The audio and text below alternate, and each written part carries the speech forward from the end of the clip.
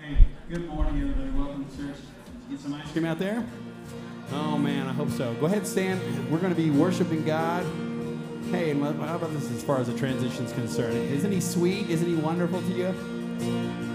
He's decided to be in this place here. As the Spirit was moving over the water, Spirit, come move over us. Come rest on us. Come rest on us. As the Spirit was moving over the water, Spirit, come move over us. Come rest on us. Come rest on us. Come down, Spirit, when you move, you make my heart pound. When you fill the room, you're here and I know you are moving. I'm here and I know you will feel me. Come down, Spirit, when you move, you make my heart pound. When you fill the room, you're here and I know you are moving. I'm here and I know you will feel me. Say to God right now, fill me up today. I believe that you are here and you want to have this relationship with each of us. We reach out to you. As the Spirit was moving over the water, Spirit, come move over us. Come rest on us. Come rest on us. As the Spirit was moving over the water, Spirit, come move over us. Come rest on us. Come rest on us. Fire and wind, come and do it again. Open up the gates, let heaven on in. Come rest on us. Come rest on us.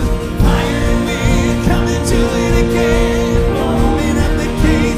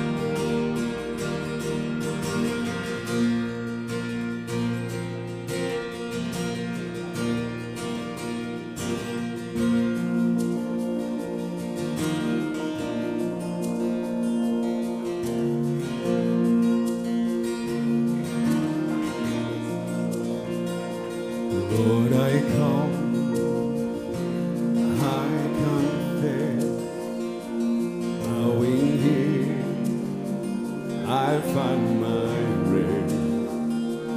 Without you, I fall apart. You're the one that guides my heart. Lord, I need, say it.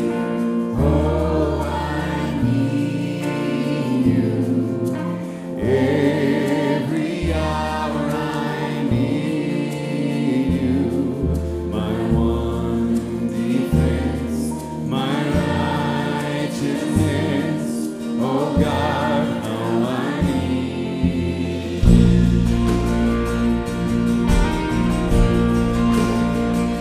Listen, run deep. Your grace is more. Your grace is found. Is where you are.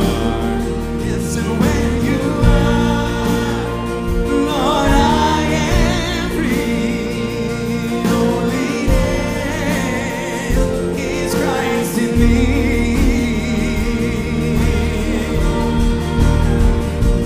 Lord, I need you. Oh, I need you. Every hour I need you. My one defense, my righteousness. Oh God, how I need you.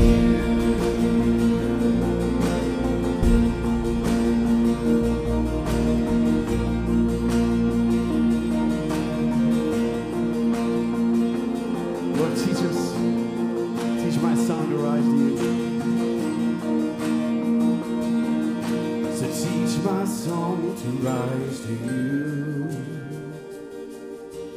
When temptation comes my way, and when I cannot stand, I fall on you. Jesus, you're my hope and stay. And when I cannot stand, I'll fall on you. Jesus, you're my hope and stay. Lord, I need you. Oh, I need you. Every hour I need you. My one defense, my righteousness. Oh God, how I need you. Hear your voices, say this loud. Lord, I need you. Oh, I need you. Every hour I need you. Pray this together. My one defense, my righteousness. Oh God, how I need you. My one defense, my righteousness. Oh God, how I need you. God, I forget that all the time. I forget how much I need you. I forget how often that you come after me when I'm trying to pull away from you over and over and over again. You're relentless. You're amazing. You're wonderful. And your grace is more than sufficient for each of us. Father, thank you so much for showing us what love looks like, showing us what grace looks like. We do everything within our power to give that to the rest of this world. It's in Jesus' holy name we pray. Amen. Hey, everybody, if you want to sit for a second, you can. Or just stand. I don't care. Whatever you guys want to do. I got to stand, so you can do it with me. You know, we do these worship services, and we come together, and we have all these purposes every time that we do. And I just want you to know this, that God has made a promise to us that when we gather together, he's going to be here. So when we talk about his presence, you don't have to wonder if he's chosen to be in this place. And even more so when we ask for that Spirit to come down into each of our hearts, to come into this room and change us, he's already ready to do that for you. So now he's not saying, okay, now I'll do it. He's been saying, I'm just glad that you're acknowledging what needs to happen. And that's what's going to happen today when you give yourself entirely and totally to God. Expect him to move within you. One of my favorite psalms that we talk about is Psalm 81. It's something that's back behind me there. It says this. He's speaking on behalf of God in the midst of this. He's saying, oh, that my people, God's saying this, would listen to me. He says that to you too. I wish that my people would listen to me. That Israel, Old Testament, New Testament is this church. Oh, that Israel would follow me, walking in my paths. How quickly I would then subdue their enemies. Have you ever thought about your enemies? Not people that you don't like, but just the stuff in your life that is against you and your relationship with God. But those enemies will be subdued. How soon my hands would be upon their foes. Those who hate the Lord would cringe before him. They would be doomed forever. But this is God again, he says this to each of you, I would feed you with the finest wheat. I would satisfy you with wild honey from the rock. Doesn't that sound wonderful? Doesn't that sound wonderful? I guess. As great as ice cream is, really, just focus in on how cool honey was back in the olden days, all right? But it's wonderful. He doesn't just say, all right, I'll give you this very bare minimum. He says, I'm going to take care of you, and I'm going to give you a pleasant life. It might not be what we're looking for all the time, but I'm going to give you exactly what you need, and sometimes even more so. I'm going to give you what you want. Let's worship him with those things in mind.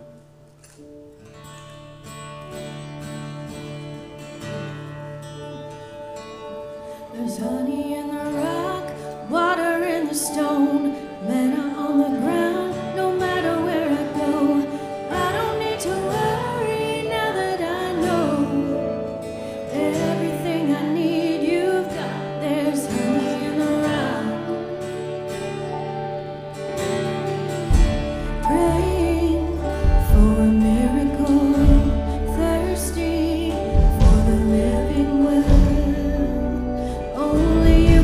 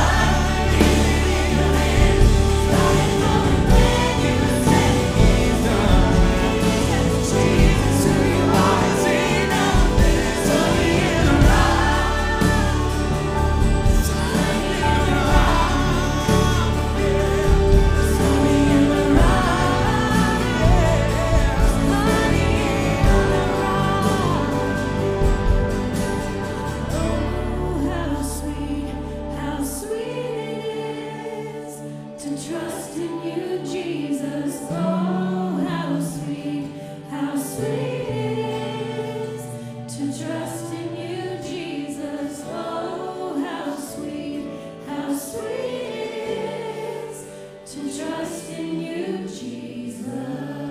We trust you today, Lord. We trust you.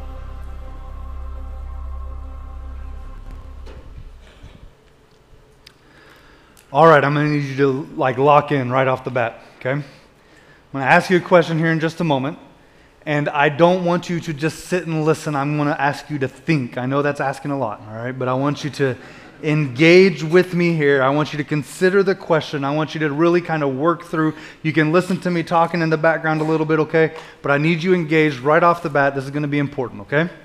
Here's the big question that we're going to start with. Is God ever uncomfortable? Is God ever uncomfortable? Let that kind of ruminate. Think through if there's a context in which you can imagine, all right? And let's talk about this word uncomfortable because it can mean different things, okay? It's kind of one of those spectrum words, all right? It kind of has different meanings in different contexts. Stuff like this. This past week, I went and got a haircut, and while I'm getting the haircut, I noticed that my entire body was tense. Like my legs were tight, I was clenching my jaw, and then I realized why do I feel this way? And I guess it probably has something to do with some stranger touching my head, I guess. That's probably what's going on, okay? But is that what we're talking about? Are we talking about God being uncomfortable like that it has an anxiety or an awkwardness? Is God ever awkward? It's not really what I'm aiming at, all right? Maybe it's something bigger. I've had a few moments in my life, not many, but a couple, moments in my life where I have witnessed an adult speaking in a manner, either in front of or to a child that I found incredibly inappropriate. And in those moments, I felt compelled by it, right? I felt like I have a responsibility to do something.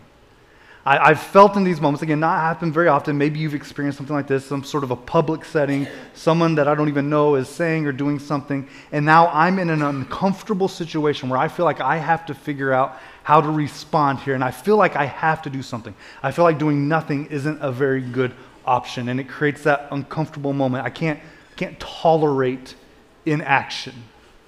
Is that what we're talking about? Is God ever uncomfortable like that? Does God ever feel compelled to act? that something happens in his presence and he feels like he has to do something about it. We can get more specific. And we can ask this. We can say, is God ever uncomfortable around sinners? When a sinner enters the presence of God, does it make him uncomfortable? And we can make it real personal. Is God uncomfortable around you? It's a big question, isn't it? Do you make God feel uncomfortable? I think this is the common context in which we view the word holiness, the holiness of God. God is holy and we are not. And when you put these two things together, it makes for this dangerous equation. And frequently we look at it as being something that makes God uncomfortable, that he can't be in the presence of those who are sinners. Now let's define this word holy. It may be a new word for you, or maybe you just need the refresher, okay? But holy by like book definition just means pure or different or set apart, okay? But when we're talking about God, and we're talking specifically about the holiness of God, we're talking about something that's secondary, but it's a baseline. It's really actually what we're speaking of. We're not just talking about the fact that God is pure or that he's different or set apart from us. What we're really talking about is a moral perfection. That God has this perfection to him. And when we talk about his holiness, and then we perceive that in context of our unholiness, we see a God who's uncomfortable around sinners. And it seems as if, in order to protect sinners, God keeps us at a safe distance. He kind of holds us out at arm's length to ensure that, I think oftentimes from our perspective, that he just doesn't destroy us when we're in his presence. Let's go back to this. A couple weeks ago, Doc preached on the fall, the story of Genesis chapter 3, when sin enters the world, and God kicks Adam and Eve out of the garden. And we can ask the question, why? Why did God actually remove them from the garden, okay? And Doc gave the real answer, okay? Like, we're going to walk through a couple different possibilities here, okay? But the big answer, the number one answer, is going to be the fact that he's removing them from the tree of life. I even liked Doc's perspective of how he spoke on how dangerous it would be if evil were left unchecked forever. That we need to be removed from the thing that kept us alive for eternity, all right? And so he separates us from that. But what if there's more to it? I think this is oftentimes how we view the holiness of God, right? That there's this sense in which we view God as being intolerant of sin. If it's in his presence, he casts it out, right? And so maybe he removes them from the garden for that reason. Maybe it's just a simple act of punishment. Maybe it's God's anger or judgment. Maybe it's just the consequences of their actions, right? But we see this idea of this God who is so holy that whenever there's unholiness in his presence, he has to remove it. It seems like God's punishing them in some specific way. That his holiness requires him to be apart from people. And at first glance, there's a long list of stories that seem to back up that idea. All sorts of narratives that tell the story. Stuff like this. There's this prophet in the Old Testament named Isaiah. Isaiah is actually a pretty good guy, and he has this incredible vision where he ends up in the throne room of God. He sees God in his glory, this incredible vision thing, and when he experiences it, what he responds to is this. This is what he has to say. Woe to me, I'm ruined, for I'm a man of unclean lips, and I live among a people of unclean lips, and my eyes have seen the King, the Lord Almighty. Now, what's happening in this scene? Are we finding a God who is uncomfortable with Isaiah being in his presence? Does he feel threatened that God is going to step in and do something about him being in his presence? Or is he so overwhelmed by being in the presence of God that it's as if he wishes he was dead? You see the difference? And it's important that we kind of work through this and try to identify exactly what's going on. Is God just dangerous to be around? Or is it that when I'm close to him, I feel uncomfortable and I don't want to be around him? Same with this guy named Job. Job is this long story of this guy who starts out with everything and he loses everything. And it's this long poem of Job wrestling with who God is and why he does what he does. And Job has these friends around him. Like at worst, they're evil. At best, they're just curious and they're trying to process with him and try to figure out what it is that he's going through. But at the end of Job's story, God speaks. God speaks to Job and he gives him insight and understanding into who he is and what he's doing. And at the end of the interaction, Job says this, therefore I despise myself and repent in dust and ashes. Job has this opportunity to be in the presence of God. He interacts with him, and at the end of it, he really kind of wishes he hadn't. Right? I mean, which one is it? Is God uncomfortable being in the presence of Job, or is it after Job interacts with God in his presence that he realizes, I don't think this is for me? I'm uncomfortable being in your presence. There's more. There's a guy named Habakkuk. He's another prophet in the Old Testament. He kind of speaks up in this confident way, and he demands that God would explain himself to Habakkuk. That's an interesting thought flow, all right? Habakkuk demands an understanding of what it is that God's up to, and so God speaks to Habakkuk, explains things, and at the end of it, Habakkuk says, I heard and my heart pounded, my lips quivered at the sound. Decay, I love this, decay crept into my bones, my legs trembled. In this interaction, do you find a God who is uncomfortable, or do you find someone who's uncomfortable in the presence of God? It's important that we see the difference. In the book of Exodus, there's all sorts of stuff. We're actually going to be looking in the book of Exodus today. We just haven't got there yet. We'll get there eventually. But in Exodus, there's a couple other passages, things where this happens. When Moses first starts meeting with God on Mount Sinai, it's kind of strange. There's this cloud fog thing that kind of envelops the mountain. And I imagine that if I was one of the people witnessing this, I would be curious, right? I would want to try to go catch a peek, try to catch some sort of glimpse of what's actually going on this mountain. And so God tells Moses to speak to the people and tell them to warn the people so that they don't force their way through to see the Lord, and many of them perish. It sounds like God's kind of setting a line here. Like, don't cross this line or else I'm going to kill you. Don't you dare come into my presence unless you're invited. Otherwise, it's going to end poorly for you. It seems like, you could try to make the case that God's uncomfortable with just anyone showing up. And then the very next chapter, you get the opposite perspective, where the people speak to Moses and they say, hey, Moses, you can talk to us and we're going to listen, but don't have God speak to us or else we're going to die. And it doesn't sound so much like God's just looking to speak to them to kill them. It sounds like they're uncomfortable in the presence of God. Which one is it? And this is important and significant that we start seeing this, I think, in an appropriate manner. See, all of these examples, you could make the case, are pointing to this big idea that it's dangerous to be unholy in the presence of a holy God. It seems like it's dangerous to be around God. That it may even be better for us to not be in his presence, right? We treat it that way, but I don't think that's the right way to look at it. I don't think it's dangerous to be around God because he is so dangerous, although I believe that. I believe that our God is dangerous, and I believe that he is worth being feared. But I don't think God is all that worried about being around us. I think sinners are uncomfortable being around him. You look at these stories, it seems like he's actually doing quite well every time one of these people come into his presence. I remember when I was a kid, there were these moments when I would misbehave. I know that's hard to believe, but I would have these moments, and I can remember one specific moment where my father told me that I had to go to my bedroom and wait for him because he was going to come in there and discipline me appropriately, right? And so I'm in my room, I go in, I shut the door behind me, and I get my toy box and I push it across the back of the door. It wasn't a long-term strategy, right? It was an idea I had. Why did I do that? As a father, I can tell you that in the process of disciplining my kids, I wouldn't call it comfortable for me. And I think that's probably good and healthy, right? But as a child, as I find myself blocking the door so that my dad can't get to me, in my youthful mind, was I trying to protect my dad who was uncomfortable being in my presence? Or was I instead intolerant of his authority? You hear the difference? That I was uncomfortable with how he was about to hold me accountable, and I wasn't interested in, so I tried to create up some sort of barrier. I didn't want to be in his presence. Go back to the garden. What if it's that God removed Adam and Eve from the garden because they were uncomfortable? So twist, isn't it? Do you recall after they sinned, do you remember what they did? They hide. First thing they do is they clothe themselves and they hide. And do you remember what God did? He looked. He searched for them.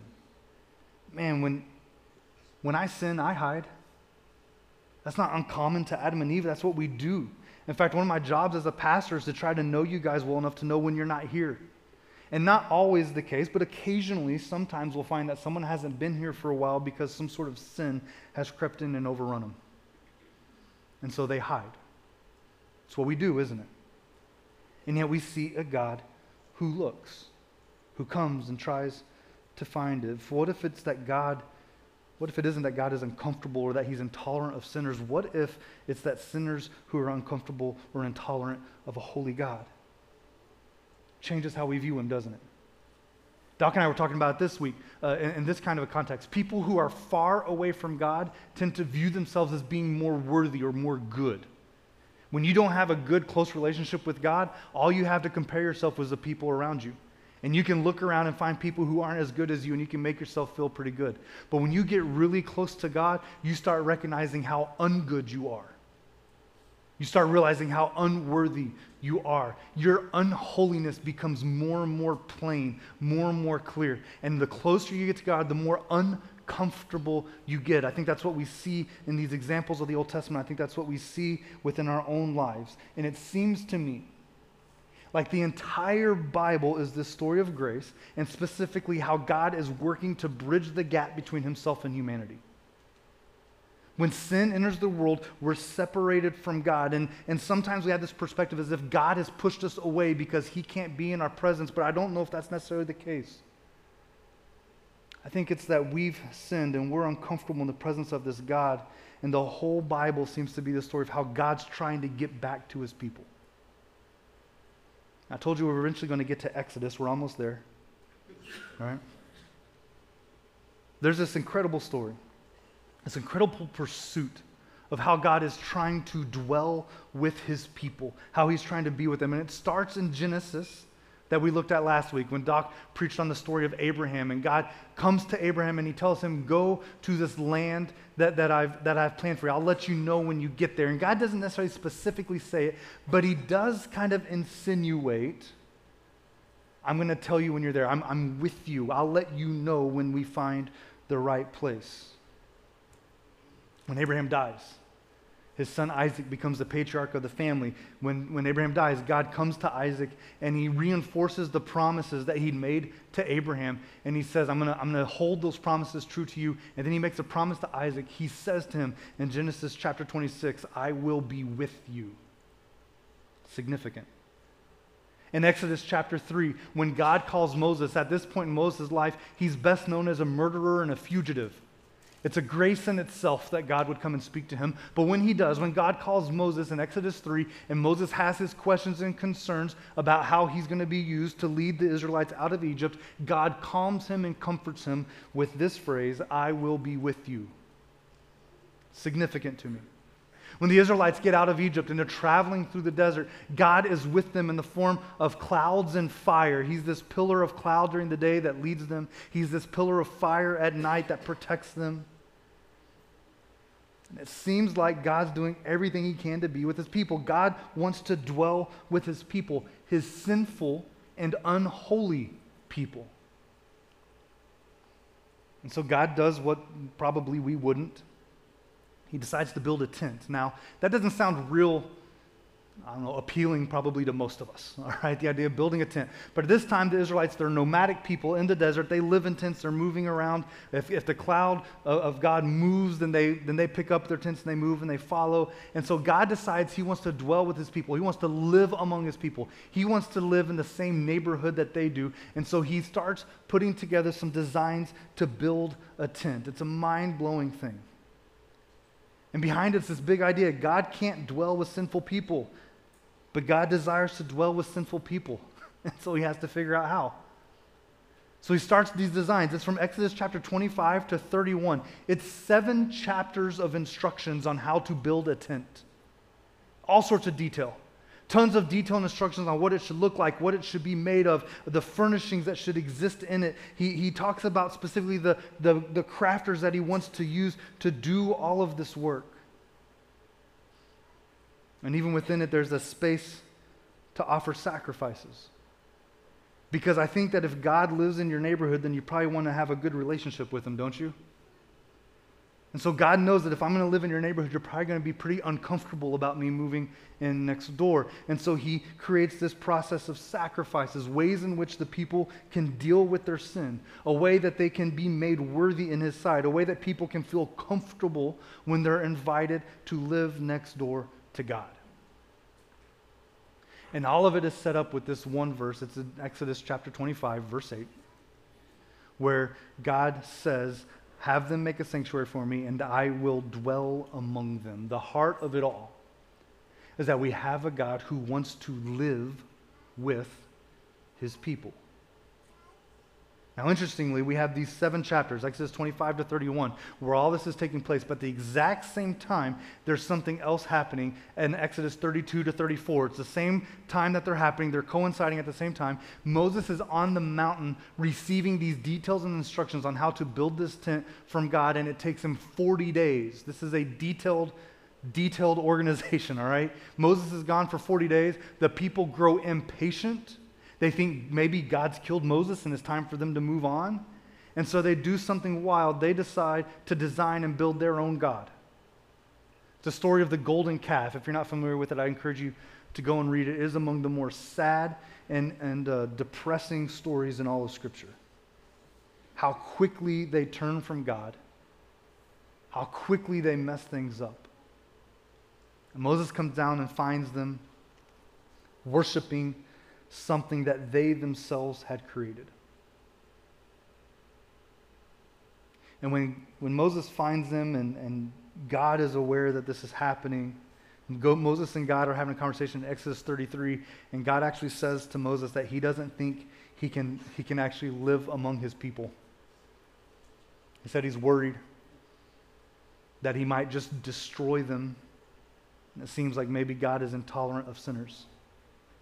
And then Moses presses God, and God kind of seems to relent. It's one of the weirder stories where God actually changes his mind because Moses has something to say to him. It's very strange. And when God does change his mind, Moses sees that as an opportunity for more. And so he says, God, I want to see you. I want to see your presence. God promises that his presence is going to be with Moses. Moses says, I want to see it. I want to see your face. And then God says, no, you can't. No man is going to see me and live. You can't see who I am. It would kill you. And it sounds like God is uncomfortable or that he's intolerant of sinners. But again, it's a weird story. It seems like God changes his mind. Seems like he allows some sort of concession, and he allows Moses to see his back. And so God goes by him. He lets Moses know. Moses sees his back, and it's terrifying. And it seems as if maybe God knows that Moses would be uncomfortable or intolerant of a holy God. Don't miss the depths of what's happening in this story, okay? God wants to design a tent. He wants to live and dwell among his people. And for 7 chapters, he lays out this design and what it should look like. All the while, his people are busy worshiping some other God. I know how I would respond to that. I think you know how you would respond to that, right? He designs a tent. They design and build an idol. And so God just decides to build a tent. He just goes on with the plans. The next 6 chapters of Exodus, going to the end of the book, is where these designs that God had put into place are actually then built and put together. The crafters step in, they gather the materials, they go about actually building a tent, and it culminates in this. In Exodus 40, at the very end of the book, one of the very last verses tells us that then the cloud covered the tent of meeting, the place that God had built, this tent, they called it the tent of meeting, that God builds this tent of meeting, the cloud covers it, and the glory of the Lord filled the tabernacle. Do you see the weight of what's taking place here? Do you understand the depths of what's taking place? Preston Sprinkle puts it like this. He again wrote a book that we're using a lot for this series. This is a quote from him. Help me out. Next slide. There we go. He says, God could stand at the gates of heaven and forgive the Israelites. He could clap his hands. He could mutter a chant. He could fold his arms and nod his head. And if he willed it, the Israelites would be forgiven. There's lots of ways that God can forgive. Okay? There's lots of ways that God can forgive and be able to move on. And there's all sorts of things that he could have done. But notice this. God could show them leniency or simply accept them unconditionally, and he would give them a type of grace. God forgive them and give them a type of grace, but it would not be the stuff of the Bible. And it's this word charis that we keep talking about. It would not be charis. I want you to catch this. Oftentimes we think about the forgiveness and the grace of God, and we see it as this thing where he does just kind of nod his head or do whatever's necessary to just wipe out our sins. But that's not the story here. There's something much more significant going on. We're talking about a God who doesn't want to just forgive. He wants to be with you. He wants to dwell with you. There's something heavy and significant happening here. We can't miss this process. God wants to dwell with his people. His people try to dwell with anything other than God. And so what does God do? He dwells with his people. He's going to move in anyways, right? Yahweh, he desires to relate with his people. His people absolutely mess it up. They offend him. They disrespect him. They dishonor him. They sin against him. So what does Yahweh do? He reaches down and he relates with his people anyway. Same for you. God wants to relate to you, and you push him away, but he insists on relating to you anyway. You see, God is not fragile. He's not easily repelled. He cannot be pushed aside. He is not interested in walking away. God's presence in this cloud of glory now resides with his people. He doesn't live outside the camp anymore. There was this time when the tent of meeting was outside of camp, and that's where God would go to meet with Moses. He doesn't live there anymore. And he's not up on the mountain on Mount Sinai. God's not there anymore. It's not in the cloud at the front or the fire in the back when he kind of lived in the periphery of his people. Something significant's happening here. He lives among them in a house just like theirs. If you pay attention, you'll smell Eden. It's not the same. It's the desert. It's faint. It's not equal, but there's this sense that Eden is getting built and put back together. Where what God had created had been destroyed, and he's putting the steps in necessary to bring it all back together. And if you look closely, it's not just about the past. It's a glimpse of heaven. A promise of a day when we will absolutely dwell directly with our God. Last week, Doc said it this way. He said, God isn't looking for a way out of his promises. I love that. He made these promises to Abraham. He didn't even make Abraham make promises back. And then Abraham messed up the stuff that God had made promises to, and it didn't matter. God just keeps fulfilling his promises. He just gives us more grace. Again, another sprinkle quote, he puts it this way. He says, the charis of God, the grace of God, fiercely pursues wicked people.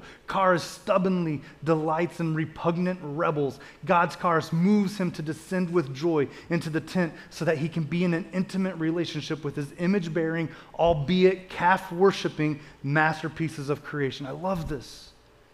There isn't anything that we could ever do that would cause him to back off. Oftentimes, when a preacher gives a sermon, at some point he's going to tell you what to do with it, right? I'm not going to give you any homework this week. Nothing to do. I just want you to believe this. Can you imagine how much this would change your life? If you just believed that God is consistently trying to get close to his people. That you believe that there isn't anything that you could ever do that would cause God to lose interest in you or to give up on you. He desperately wants a relationship with you. And the entire Old Testament is this story of how God's people keep trying to live apart from God. They will literally worship anything else. And God keeps trying to live with them, and it culminates with this guy named Jesus. One of my favorite things about Jesus when he shows up on the scene is he's given all these names. And one of my favorite names for Jesus is Emmanuel. We talk about it a lot at Christmas. It just means God with us. It's the same story. It's the same purpose from Genesis to Revelation. It's the story of God trying to be with us. Jesus' very last words in Matthew chapter 28, just before he ascends. Jesus has died. He's rose from the grave. He's getting ready to ascend into heaven. One of the very last things that Jesus says to his followers is, surely I will be with you always. It's a story. You have a God who desperately wants to be with you. He wants to dwell with you. And there isn't anything you could do that would make him feel any differently. It's powerful. That's why we come to the table every single week. It's because we have a God who would do anything to bridge this gap, even offer up his own son for our behalf. That sacrificial system that we see in that tent that God builds and the instructions on how it should be done, it's fulfilled in Jesus on the cross. And it's what makes us stand as righteous in front of our God, not because we are, not because we're even approaching holiness, but because of the work of Jesus. And so we come each week and we take the bread and we take the juice and we celebrate who this God is. I hope something stirs in you every time you do this. That you recognize the extent that our God has gone to dwell with his people. And when we do this time, it's not even just about recognizing what God has given to us, it's how we respond in giving back to him. And so if you're a part of the family here at Cap City, you'll notice these offering boxes that are brown wood here on the tables. Those are places where we give to be able to give and honor him back for what he's done for us. And we have our generous buckets as well. It's a extra thing. If you're new to Cap City, that's probably unique and different for you, but that's just an extra place. If you want to give something extra, that's stuff that doesn't go to anything here within our church for budget or anything else. That's just how we bless people in our community. But I want to invite you to come to the tables and interact with this God who seeks to dwell with you. Come.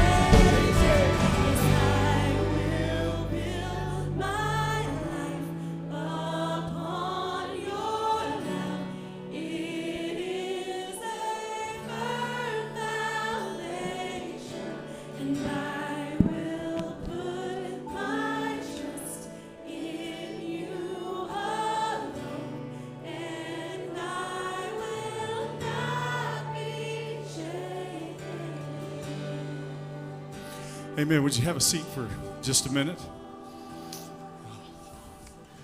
I hope today's been a great day of worship for you. And I hope that maybe as you were singing that song, that maybe somebody came to mind for you who you need to share that love of Christ that you have experienced with this coming week. And I pray that God will open that door for you to be able to do just that. Just a few things before we let you get out of here this morning. I just want to say thank you to our church family. During the month of July, our nudge was to collect shoes.